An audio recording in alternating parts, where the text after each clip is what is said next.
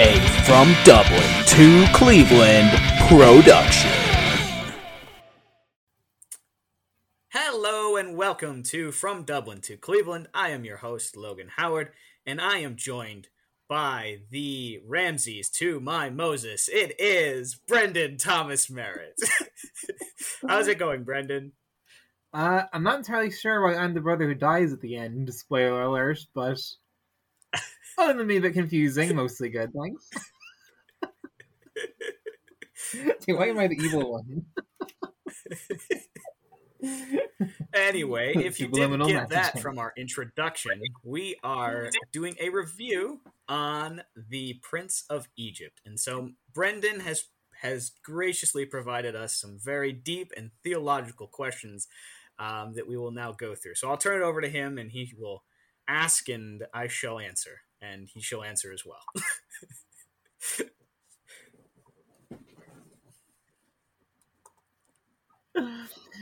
Alright, bro, so, not everyone may know what the Prince of Egypt is. Some people happen to be living under a rock or in the middle of the desert for some strange reason. But Prince of Egypt, summarize, what is the message of the movie? What is the point? Why should people watch it? The message, so if it is about Moses, and it's the story of the deliverance of Egypt by God.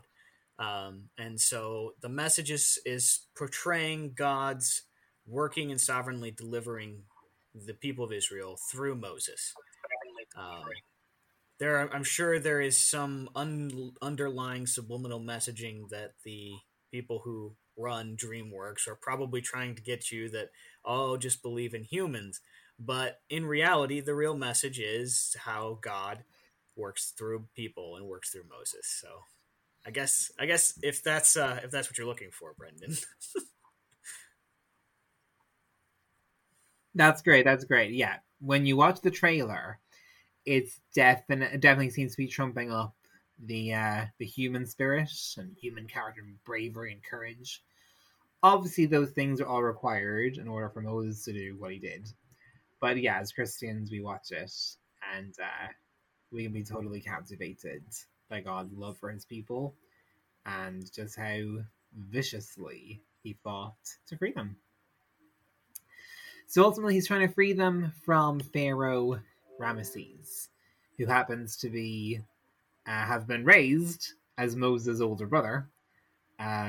Moses murders a slave driver, runs into the wilderness, comes back and finds his half-brother or stepbrother is now the king of Egypt.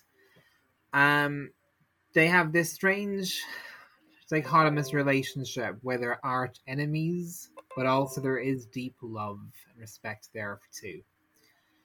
If a psychologist were to look at the actions of Ramesses, what do you think the psychologist would say about him? So I would say a psychologist would probably be curious as to his desire and goal to not be the worst Egyptian ruler. And I think in his desire to do that, he ends up doing exactly what he doesn't want to do. He ends up getting all of his chariots and armies destroyed and losing even his son, so that there isn't another link in the chain. All because he doesn't want to be the weakest link. He becomes the weakest link. And sometimes when we strive to do something so hard, we're not really being wise and making the right choices. We're just focusing on one aspect he was focusing on strength. He needed to be strong and needed to look strong, and worried about what other people thought of him and what the world thought of him, and not what was the right thing to do. So wow. Yeah, I totally agree with that. There's a wonderful scene in the opening few minutes where Moses and Ramesses are just horsing around Egypt and absolutely destroy the place. And the then Pharaoh, Ramesses' actual father and Moses' stepfather, if you will, does discipline them both harshly. And he tells Ramesses that he's built a great empire, great dynasty, but one weak link breaks a chain that has been potentially generations or even centuries in the making. And what I think is particularly interesting about Ramesses is that it's not only his role as the king, but also there is a deep, though ever withering, love for Moses because they had been raised as brothers. So even though he is doing everything he can to hold on to the crown that he did not work for, didn't fight for, just given to him, he's watching it all slip away. But he's not looking inward. He's not saying, I'm proud, I'm arrogant, I've forced these people to slay, it's my fault. He's projecting. He needs someone else to blame. And ultimately, he blames Moses. Just after the plague sequence, there's a scene where Moses goes to talk to Ramesses, and at this stage Egypt is undergoing the plague of darkness. And the Pharaoh's son's very, very scared. And the son just goes, what is he doing here? So basically he just hates Moses to bits. And Ramesses turns to Moses and basically says, I don't know why you're doing this. I don't know why you're inflicting all of these plagues. That he was so utterly conceited, prideful, arrogant, and had lost all sense of a moral compass and censor that he couldn't even see just how evil he was. His sense of morality had been seared. So we've spoken about, the main plot line is God using Moses to rescue Hebrews from slavery. And that would be the central conflict, the big one that drives the narrative. But sometimes the protagonist, as an individual, has conflicts which stray from the overarching conflict. What kind of conflicts does Moses have on a personal level? And in what way, could you perhaps relate to them or sympathize with him more? Well, for him, he has this. Ramses was his brother. Now, biblically, we're not sure which pharaoh or how this goes in the Bible, but in this story, it's his brother who he grew up with all of his life, and his brother is standing in his way, in God's way, of letting Israel go. And normally, if you have a sibling or a brother, you would think that you'd be able to convince them to do the right thing, and that they would listen to you. And when you say something, they would go, "Oh yeah, I'll do that." And that's not the case for Ramses and Pharaoh. Where Pharaoh is so caught up in his own pride that he doesn't listen to his wise brother who is asking him to let and do the right thing. Now we know behind the scenes because it says about how God is hardening Pharaoh's heart and God is working on Pharaoh, which is and can be a scary thing to think about, because that means that God is intimately involved in situations and things and controls people's hearts and their attitudes and push it, and he's like there and part of the story and moving and working behind the scenes. And that can be a little scary because, well, is God doing that on purpose? Is he doing that so that, to be devious or anything? He's doing it so that he gets the most glory out of it, because none of the miracles and all the stuff that happened continually are only because of him. And if he just lets the people go, God's glory isn't shown as much as Ramses' graciousness is shown.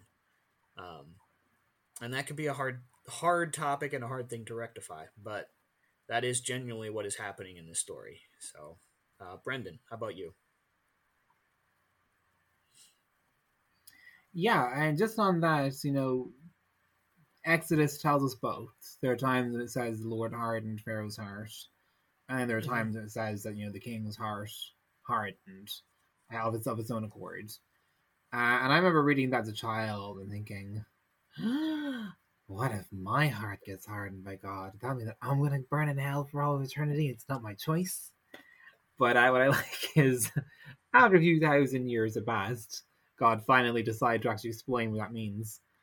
And he spoke to the Apostle Paul in the letter of Romans and said that it's not just predestination, but it's also foreknowledge.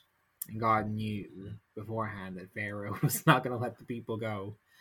And therefore, you're right, made an example of him, set him up to take a fall, and ultimately gave him many, many amazing opportunities to show miracles and his glory on a level likes of which had never been seen before, and to this day have not really been seen since.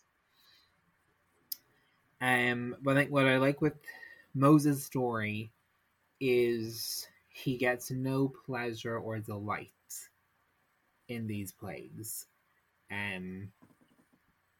He is passionate about justice and seeing the captive released. But even when the Red Sea closes and all Egyptians have been slain, he's not jumping up and down singing hallelujah over their watery grave. He looks very almost remiss. He never once loses that sense of compassion and heart for the one who had been raised as his brother. So yeah, there's a struggle there between wanting God's plan to unfold, but also recognizing that the one he loves is actually a servant of the enemy and is the main obstacle. But he has this wonderful love both for justice and for his enemy that I think it's very hard to perhaps reproduce in other kinds of movies. It's often said that depth of feeling is what makes a film worth watching. It actually has to register with your emotional core.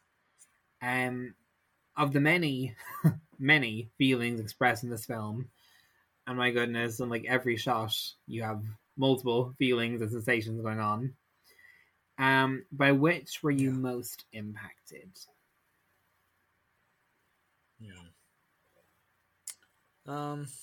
I think the one that was the most impactful was probably Moses leaving Egypt, and Ramses doing everything he can to stop him from leaving and trying to get him to stay and saying his name and saying, "Hey, we can." After killing the slave driver, fix this. After killing the slave driver, we can fix this. I can forgive you of all the wrong you did, and I can make this right. And Moses saying, "No, I have to go," and that's a tough thing, like on both sides, because Ramses sees it as this is an easy fix to a solution. There's easy solution to this problem, and Moses is, the solution is I need to go away and I need to go and move on. And again, this isn't something that's like addressed in the Bible that this happens, but the way they put it in the story makes sense and logically is very heart-wrenching when that sort of stuff happens, that you need to leave and you need to leave your family members. And so that would be my answer to that question.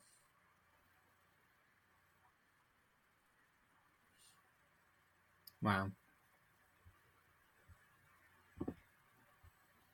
Yeah, definitely. That's such a powerful scene, and I think the one which I find most impacting is when he leaves Egypt for the second time. When the Red Sea parts, they cross it and it comes crashing down again. Because if you kind of consider the final 15 or 20 minutes or so of the movie, there isn't really a heck of a lot of dialogue. Now, you've got a song, When You Believe, sandwiched in there, but a lot of it is just the musical score. Like, let's say you've got a little bit of exposition about the lamb's blood over the door frame, and then they walk, sing a little song, get chased, and so you stand on the other side of the sea, and then you've got the Ten Commandments scene.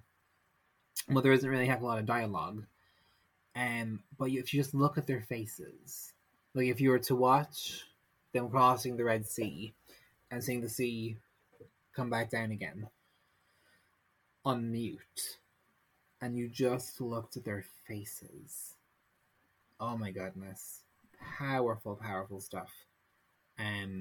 That this is a people who spent 400 years in bondage, in slavery, getting lashed with whips and getting beaten to the ground, seeing their workload intensify but never decrease, and then all of a sudden they're free to live, free to love, free to explore, and free to enter into a land that they knew had been promised to them through their ancestral line. It's just phenomenal. Yeah. Okay, let's talk about a controversial scene.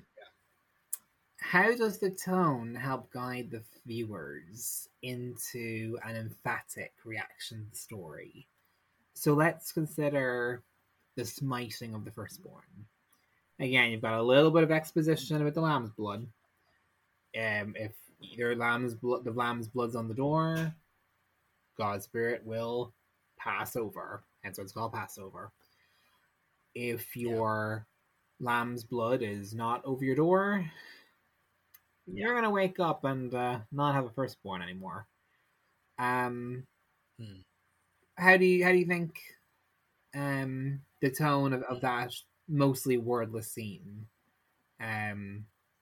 creates such an emphatic reaction in audiences? What are your thoughts? I think it's a difficult scene to rectify. I mean, it comes down to what your view of God is. If your view of God is poor or faulty, then you would see this as a violent God killing for no or little apparent reason. But the thing is, he makes a way of escape from it. He made a way so that even if the Egyptians had put blood on their doorposts, they would have been fine. They would have been protected. Right. And so that whole story is a picture of exactly what Jesus is and what Jesus did, dying on a cross for us. Is we all deserve death. We all deserve to die like the firstborns did. We all deserve that, period. That end of story. But God was gracious and gave a way of escape from it by putting blood on the door, by Jesus dying on the cross for us. That was our way of escape from brutal death, eternity, and hell. So that's sort of what that picture is there for, is to remind us that God is gracious. Amen. Because we all deserve hell. We all deserve death. That's what we deserve as sinners, as people separated from God. But so the focus is not on his violence, but on his graciousness. So, how about you, Brendan? Amen. Yeah, I love that. Yeah, it's one of those where God did not do anything to the Egyptians in that scene that he did not do to his own son. Jesus is the firstborn of all creation. So he's still eternal. I haven't quite worked that one out, but God knows. And just like he inflicted death on the firstborn son, in a household that did not have the blood of the lamb over the wooden doorpost, in the very same way, he put his own firstborn son, Jesus, on a wooden post called the cross for us. And in the same way, when David committed adultery with Bathsheba, Their firstborn son through that marriage also died. And it's horrific and it's tragic. And you're like, God, kill Bathsheba. Heck, kill David, not the baby. But David had committed a heck of a lot of sins since meeting that woman. And it starts off with him not being on the battlefield, not being where he's supposed to be. But then after his son dies, he gets up, worships God. And where is he when you next see him? On the battlefield where he needs to be. It is repentance, so it's a 180-degree turn. And it comes through the death of the innocent, in which case the firstborn Egyptians and then David's son, they're all pictures of Jesus and what ultimately be our salvation. A story, I think, of John 5:24, where Jesus says, anyone who hears my voice and believes in me has received everlasting life. He has crossed over from death to life. And just as we've done it through his actual cross, the Hebrews did it by crossing the Red Sea right out of Egypt. Yeah. And I'll give you one final one. Why is The Prince of Egypt the greatest animated movie of all time? Not is it. Why is it? Because I know you agree. Why is it? Why is it the greatest? Well, I don't agree with the preposition of that question. But if in theory it were to be the greatest, it would probably rely on it's a good mixture of music. It's a good mixture of it's a good mixture of music and storytelling, and does it in a entertaining way, and that portrays and makes it into a very impactful story. So that's what my answer to that would be. How about you, Brendan?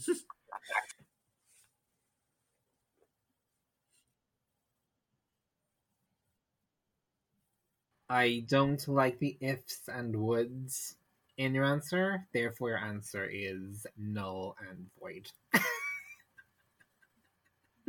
This was not a second conditional question. I love the music. Playing with the Big Boys Now, Deliver Us. Ugh, amazing. I love the visuals. The parting of the Red Sea. Moses' hieroglyph dream, where you see the babies being tossed in the Nile and being eaten by crocodiles. I mean, you don't see that in any other children's movie. And while certain artistic liberties were taken with the storyline, which you expect, for the sake of condensing the movie and the plot, I love how, firstly, it's a lot of it is biblical and accurate, but also it shows you the deprivations of human evil and God's ability to save. I think when we go through hard times, we often think to ourselves, how is God supposed to help us? These are unprecedented times. Every generation thinks that they're living the worst time ever. It's like an aphrodisiac to them. Whereas here you're actually watching an animated movie where in the opening 30 seconds you see men in their 80s and 90s getting whipped on their bareback. You see people getting pushed to the ground, knocked over, babies being slaughtered by crocodiles, swords, drowning, and still God shows he's mighty to save. So it's very transparent with just how evil people are, just how lion-like and ferocious God is when it comes to justice. But I think it's super. I would sooner show a child The Prince of Egypt than a Disney movie at this point. I just think it's wonderful in every way. Alright guys, so you've heard our thoughts on the Prince of Egypt, we would love to hear yours. So don't be shy. Send us emails or responses and let us know why you know, not if you think, why you know is the best animated movie in the world. And give us your thoughts and your favorite scenes and moments. All right, Brodsky, over to you. Lead us in the Word of God. Yes, Exodus 14. I'm not going to read anything specific. I'm not going to get into specifically or read the whole chapter or anything like that. But that's where we're going to be. Is we're going to be in Exodus 14. Exodus 14 is about the Red Sea crossing, and it's about Moses and the children of Israel having the situation as we saw in the movie, where the Egyptians are chasing the Israelites. They get to the Red Sea. They can't cross. The only way they're getting through is with God. And so for me, as you read through that, you see that the story continues and ends with Pharaoh's whole army getting destroyed by the waves crashing over them as the Israelites walk across on dry ground, get to the other side, and are perfectly protected and kept safe by God. And so the thing I want to focus on is, for me, I want us to look at verse 13. And this is when they're all freaking out. They're worried that the Egyptians have chased after them. And did you bring us out of Egypt for us to die? You awful human that you are, Moses. Why did God do this? We're going to get murdered in the desert. And if any of you know anything about Israelites, this was like a big thing for them. Complaining. As so can we. We can easily get caught on our circumstances and not focus on the God who lives and rules through the circumstances. So here's what Moses says to the people. Do not be afraid. Stand still and see the salvation of the Lord, for he will accomplish for you today. For the Egyptians whom you serve today, or whom you see today, you shall see again no more. And I'm sure a lot of people still were like, but I don't see how that's possible. But God does. God knows what he's doing. So what is our command? What do we need to do when we're in situations that we feel unwinnable or our human effort can't get us through? Be still. See that God will take care of us. That the salvation comes from God, and he will accomplish and help us through whatever we're going through. So that's my word of encouragement today. Brendan, what from chapter 14 that you stuck out to you or felt impacted you this week? Yeah, what I like about it in particular is the stand still verse or line. I think so often we put such an emphasis in our lives on doing. Do this, go there, speak to so and so, make sure you don't neglect this. But there's great power and authority in standing still and in not giving up. And it's not about being apathetic. It's not about doing nothing. It's not about being passive, but it's about posture. It's being battle ready, but not giving the enemy an inch, not turning tail and running away. And I think of an eagle. When an eagle reaches an age of maturity, it flies up a mountain alone. Its beak falls off. Its feathers fall out. But what happens? It stays still up the mountain. It's in isolation. It doesn't look like it's doing a lot. It looks like it's in a position of weakness. But actually, suddenly its beak grows even longer and stronger. New, healthier feathers materialize. And the eagle's youth is renewed or restored. And I feel that's what happens when we stand strong, when we stand still. Is that it's not about giving the enemy an inch. It's not like we're standing there with our hands in our pockets, like, so, do you think God's going to do anything, or is this the end for us? But it's a posture of strength, putting your roots down in Christ. Like the Hebrew word kwava, of knotting or tying your soul to God's, your spirit to God's, your strength to God's, your hope to God, and not backing down. I think that's where a lot of us are right now, because of a lot of the COVID scenarios we found ourselves in, those which perhaps happened organically, and those which happened less organically, less plausibly, and perhaps with more of a wicked agenda behind them.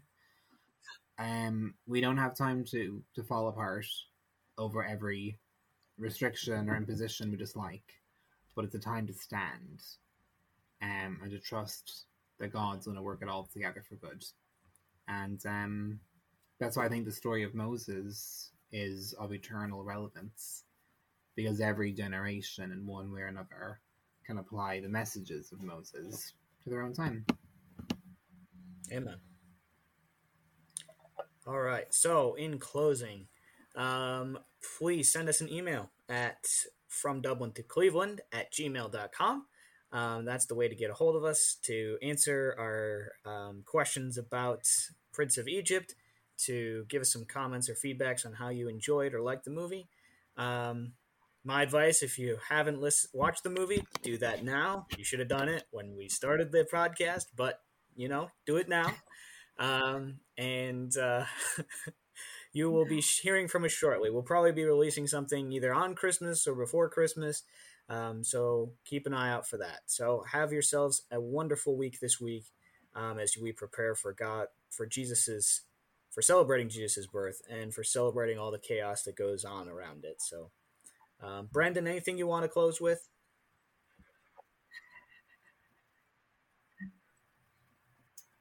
Just a short prayer over everyone who's been listening over this video.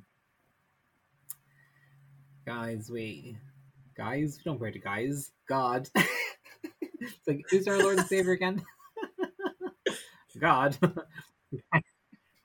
We thank you for all the guys who listen to this, and all the girls.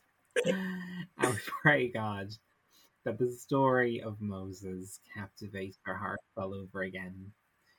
It is a phenomenal story of your power, your goodness, your willingness to save. And you show again and again and again that you are the God of the impossible. So, Lord God, no matter how many magicians, snakes, if you will, that they have to contend with, Lord, Aaron's staff became the superior animal that devoured the magician's serpents. And Lord God, we declare that that is exactly what you are in their situation. Whether they are facing something demonic or struggles at work, financial issues, there are criminals in their world, hopelessness, despair, bitterness, family trouble or drama. We declare Aaron's staff over that situation right now, Lord. And that staff is the cross of Jesus. It is over all, stronger than all, and the blood of Jesus is sufficient over their situation today. In Jesus' name, we pray it, we declare it, we believe it, and we'll see it manifest in our time. Amen, amen, and amen. Amen, amen. Bye, everybody.